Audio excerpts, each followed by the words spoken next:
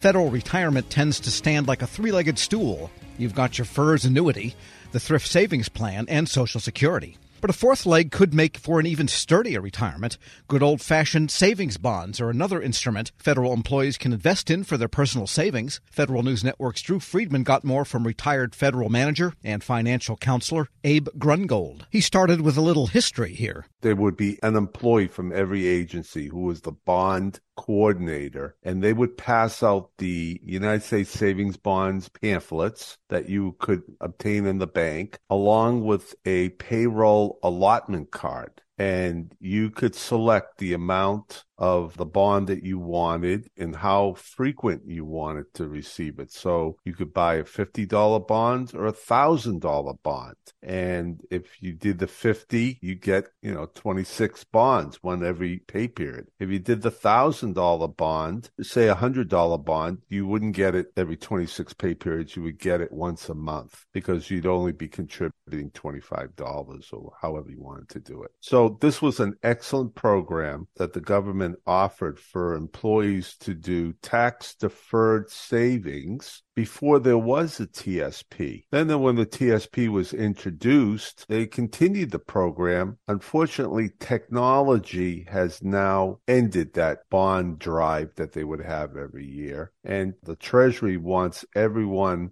to have an online account, not to purchase them and to get a paper bond. We would receive them in the mail when you bought them. Or some people actually had them sent to the office. It ended a wonderful program because, unfortunately, what happened was the government put it on the responsibility of the employee, and they weren't aware about it because the annual bond drive sort of educated employees and it gave them an opportunity to think about it. So I think that is somewhat lost now. OPM does have that literature there that, you can go in and search out U.S. savings bonds, and it takes you to the area where it says you have to do it through the Treasury Direct. And again, it's tax-deferred savings. It was available before there was a TSP. Now that there's a TSP, it's still an excellent investment in addition to your TSP, in addition to your FERS annuity, and it gives you that tax-deferred benefit where you can hold on to it for 30 years. Here I am, 65 years old. I now have a $10,000 savings bond that I purchased for $5,000, and it's worth $16,000. And I have to pay the taxes now when I cash it in, not years ago when I was trying to grow it. So it does provide an excellent tax-deferred investment, even today for employees. If that is the case and this can be a valuable tool for federal employees, can you explain more how that can combine with other aspects of retirement for federal employees? Today, federal employees have a three-legged stool for their retirement. They have their FERS annuity, they have their thrift savings plan, and they have Social Security. It's called the three-legged stool. But if you have personal savings, such as the United States savings bonds, that provides a fourth leg to the stool, a more secure retirement. Because let's say you don't receive that FERS annuity because you didn't put in enough years of federal service. So now you really only have three legs to your stool. You have your TSP, you have your Social Security, and you have your savings bonds. It's just another important investment vehicle for you to plan for your retirement. You should always be thinking about saving for retirement. And certainly the government will give you the annuity. You will get the Social Security. If you invest properly and contribute, you'll have your thrift savings plan. And the savings bonds gives you an opportunity for an emergency investment during your life, during your career, that maybe something comes up, like, the rainy day fund. This is your rainy day investment. And they're good for 30 years. The E-bonds earn 2.1% now, and the I-bonds earn 6.89% presently. So you can save it for 30 years until they reach maturity and then cash them out when you're in retirement and you're in a lower tax bracket, and maybe the money will become very necessary for you to maybe pay for your grandchildren's college fund, or maybe you want to go on a trip or buy a motorcycle, whatever you want to do in retirement. That money will come in handy. And I purchased them my entire federal career, and now that I am retired, I have many that are coming to maturity, and they're coming in at the right time for me to use them. Is there a right time to purchase a bond? You said that you've purchased them throughout your career. Is there, one time that might be better than another to start doing this?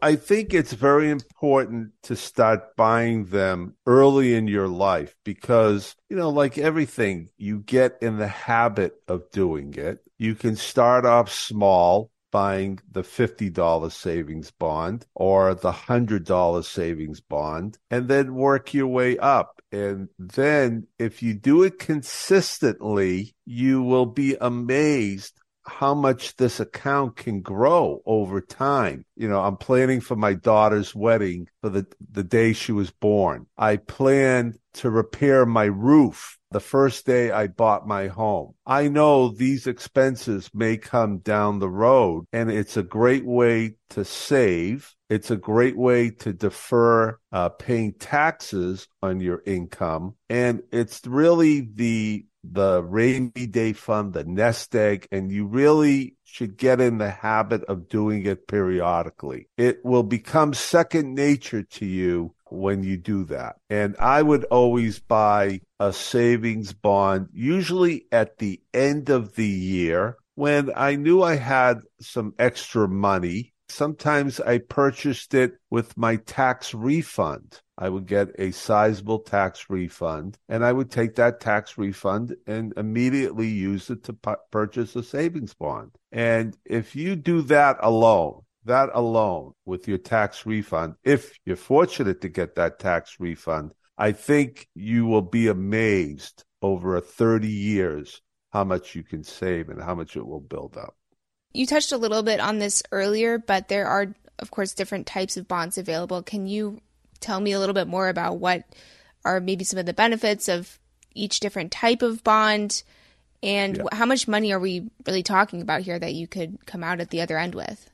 There are two major types of savings bonds, the EE bond, which presently earn 2.1%, and then there are the I bonds. Now, the I bonds earn 6.89%. Now, these interest rates change every 6 months. The E bonds, you can purchase an unlimited amount of E bonds. The I bonds presently, you can only purchase $10,000 worth of I bonds a year. When you buy them and you hang on to them, I had a client and they basically, this is all they purchased. They didn't invest in the stock market. They didn't invest anywhere, but they purchased savings bonds.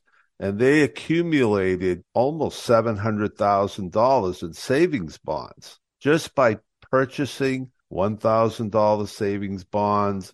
And then during their lifetime, those bonds actually matured, and $1,000 savings bonds can turn into $10,000 or $15,000 at maturity, depending on the interest rate over the life of that bond. So they took their matured savings bonds and bought bigger savings bonds over time. So it wasn't the $1,000 savings bonds. They started buying $10,000 savings bonds. When you reach old age and retirement, you have to think about long-term care, going to a nursing home. And this is a important savings vehicle for you to fund those years if you need it. If there was one piece of advice or one key takeaway here that you'd want federal employees to know, what would that be? I want them to know that they have to think about saving. It's not something that people think about when they start their position, but you have to think about your retirement. You have to think about savings. And I'll give you a perfect example. Say you're a federal employee and you've been in 10 years now. as a federal employee and you're subject to a furlough, okay? I went through a furlough for 30 days, 35 days was the longest furlough. I believe it was in 2018, 2019. And I had emergency savings to carry me through that furlough. If you do not have an emergency savings account, how are you going to pay your rent, your food bill, all these necessary bills that come in during a furlough? The savings bond would be your savior to start cashing in savings bonds to pay your rent, to pay your food bill. It's not just for retirement. It's a emergency tax-deferred savings. And this is very important. Yes, federal employees have to save in their TSP. It's vital. It's so important. Yes, you have to have money in your bank account to pay your daily bills. But what happens if there's an unforeseen expense? And United States savings bonds can provide that safety net for employees. Young federal employees, mid-year federal employees, try to start saving. Abe Grungold, retired federal manager and financial counselor, speaking with Federal News Network's Drew Friedman. We'll post this interview at federalnewsnetwork.com/Federal Drive. Hear the Federal Drive on your schedule. Subscribe wherever you get your podcasts.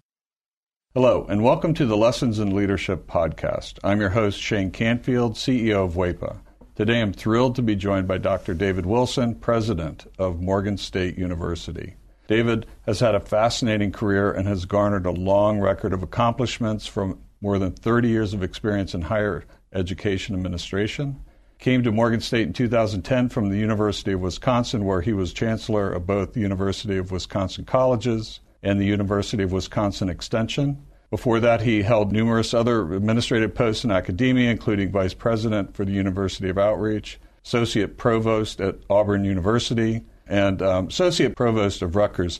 And when we were talking earlier, too, you had just mentioned that you had a wonderful nomination at the American Academy of Arts and Sciences. And David, thank you so much for joining me. Shane, it is indeed a pleasure to be invited into this conversation with you. It's not in your in the short bio here, but I also know you served in some capacity in the Obama administration. Yes, I did, as a matter of fact. As I was leaving the University of Wisconsin, where I oversaw the UW colleges, I accepted the presidency at Morgan. And on my way into the presidency at Morgan in 2010, my name was advanced to President Obama to be considered as a member of his board of advisors on historically black colleges and universities. And so I accepted and served there for 8 years during his 2 terms. Amazing. You've had a fascinating career at numerous universities across the U.S. How did you become passionate about the education field, and what are some of the biggest lessons that you've learned? First of all, I was made aware of a quote by Horace Mann, who was a great 19th century educator who really gave rise to public education in the United States. And he was the first to utter the phrase that education is the great equalizer. And why that resonated with me was because I grew up in abject poverty in rural Alabama, and there was no law in Alabama as I was growing up that required black kids to go to school. I was kind of shut off from formal education on a consistent basis. I didn't get a chance to go to school full time until I was in the 7th grade. We lived on property there that were owned by the white landowners. And so the owner of the property, a white woman, would bring down to this little shanty that we lived in, and she would bring Look and Life magazines. My mom, she would make us as children plaster these pages of Look and Life magazines against the wall of this little shanty to keep the cold wind out. I would take a kerosene lamp and go around the walls reading those articles in Look and Life magazines, which is when I first came across the phrase of Horace Mann. From that point on, I committed myself, to education. It's an amazing story, and 2 things occur to me. One, it's almost incomprehensible that this happened during our lifetime. That to me is almost shocking. It's also truly inspiring that you recognized that you could do more and sought out to do that and were successful at it. So when you think back on that experience, how has that informed, shaped, influenced your leadership position now as president of Morgan State? It had to have an impact, but how would you articulate that? So if you go back to that Alabama environment, what I saw, it was just so many people, my own brothers and sisters, who were 10 times smarter than I was. But my first 5 brothers were illiterate. They never got an opportunity to show the nation how brilliant they were. Therefore, I really took on this whole notion that my life had to be about ensuring that individuals who were drowning in potential and they didn't realize it would be in a position where they would realize it. I was never ever about positions that would enable me simply to replicate privilege. I don't care where you went to school. I don't care what type of family you came from. I think that's where sometimes we kind of get education wrong. We have institutions that want to define themselves based on how many students they don't admit. I'm about just the opposite, taking individuals who are absolutely stellar and don't realize it and bringing that into existence for them. You've had so many opportunities that you could do other things, perhaps at larger organizations, but you're where you want to be on purpose, by design, for the kinds of reasons you just talked about, that it's fulfilling. But can you talk a little bit more about that? There have been so many so-called top 50 institutions in the United States that have come aggressively after me. And, I flirted with a couple of them, and I went home to Alabama because these two were very serious. And my family is brutally honest with me, and they keep me grounded. So I flew down and began to talk with them about these institutions that were coming after me. I was thinking they would be impressed. And when I finished, my youngest sister said to me, "Now, are you finished? Clearly, we are not understanding why you would even consider leaving Morgan." It just reassured me that I'm living my purpose at Morgan. And it is joyful to be at a place where you want to be versus being at a place where others think you should be. One question that I always have to ask, is there one leader or maybe a couple of leaders that have inspired you, you mentioned Horace Mann, I don't know if that fits in this category, but what might be a couple of leaders that you remember that inspired you, that gave you a purpose, helped shape your life?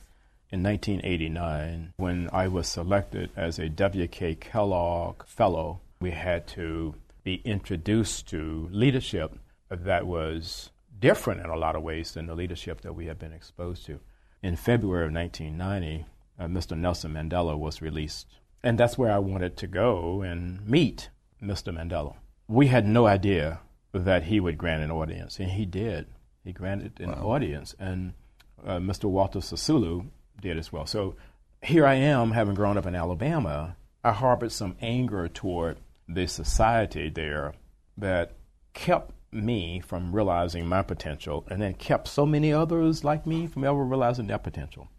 At the end of a conversation that we had, someone asked Mr. Sisulu, "We're leaving this conversation thinking that you harbor no anger towards a society that locked you away for 27 years. Are we leaving with the correct conclusion?" He said, "I harbored no anger or bitterness toward the society that locked me away for all of those years, because I and others like me knew that what we were doing was the right thing. If you commit yourself to doing the right thing, there should never, ever be any space in your heart for anger or bitterness."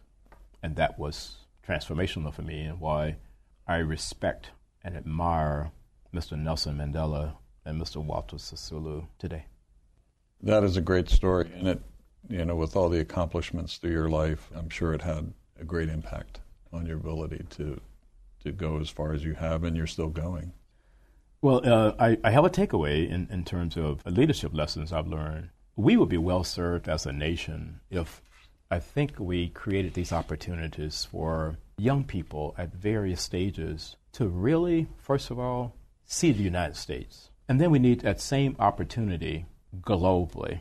As a result, when you do that, you understand the history over here, you understand the culture over here, you understand, and you got to understand the world beyond an intellectual understanding. You want to think of your maturation in a way where your brain can never, ever, ever be hacked. So that's sort of the way. That's sort of the way that I kind of see all of that. That's brilliant. And being born in rural Southwest Kansas, flyover country, as they say, I can tell you that your comments about travel and getting out, not just reading about it, but actually traveling, it really is important. It's absolutely critical for someone's personal development. I happen to think so. Well, Dr. David Wilson, thank you so much. I love every single piece of today, but also your life story. It's really impressive, inspiring, and thank you for sharing it. Shane, today. Thank you very much for inviting me to have this conversation with you again. And I'm Shane Canfield, CEO of WEPA. We'll see you next time on the Lessons in Leadership podcast.